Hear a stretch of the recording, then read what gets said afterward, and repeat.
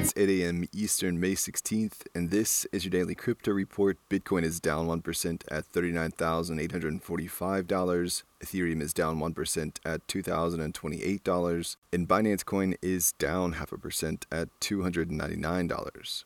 Today's episode is brought to you by Watch This. Watch This takes the guesswork out of streaming the best movies and partners with fine artists to put your favorite film posters and a frame on your wall. Buy a fine art print today at watchthiscards.com. Well, after promising to address the issue, the Luna Foundation Guard has published a detailed breakdown of their accumulated and now dispersed funds. This public announcement on Twitter answers the community questions regarding the $1.2 billion in unaccounted for Bitcoin.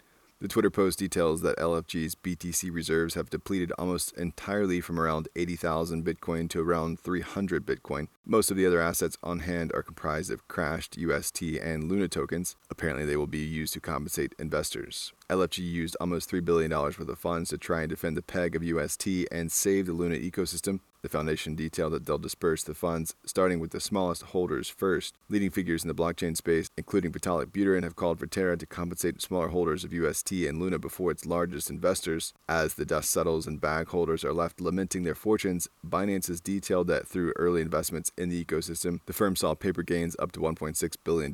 That initial $3 million investment is now worth just over $3,000, but it's worth noting that the firm made over $10 million in staking rewards.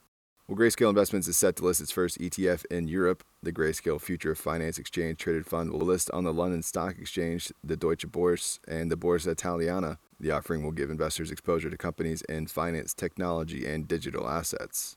Well, President Nayib Bukele of El Salvador says 44 countries are set to come to El Salvador to discuss Bitcoin. The president made the announcement on Twitter. Most central banks and authorities announced to be in attendance represent developing nations. And finally, the CEO of the MNI FX trading platform, Eddie Alexander of Valley Stream, New York, has been arrested by the FBI and charged with fraud over a $59 million scheme. The complaint details that Alexander solicited millions of dollars from unwitting investors to whom he guaranteed weekly returns of 5% through his trading platform using a new technology that he refused to disclose. The complaint charges that Alexander invested very little of the money, most of which he lost, but did take advantage of the other funds to use much of it from his own personal accounts to buy luxury items. Alexander is charged with wire fraud and commodities fraud and faces up to 30 years in prison. Well, that's all for us today. Visit us at dailycryptoreport.io for sources and links, and listen to us everywhere else you podcast under Daily Crypto Report.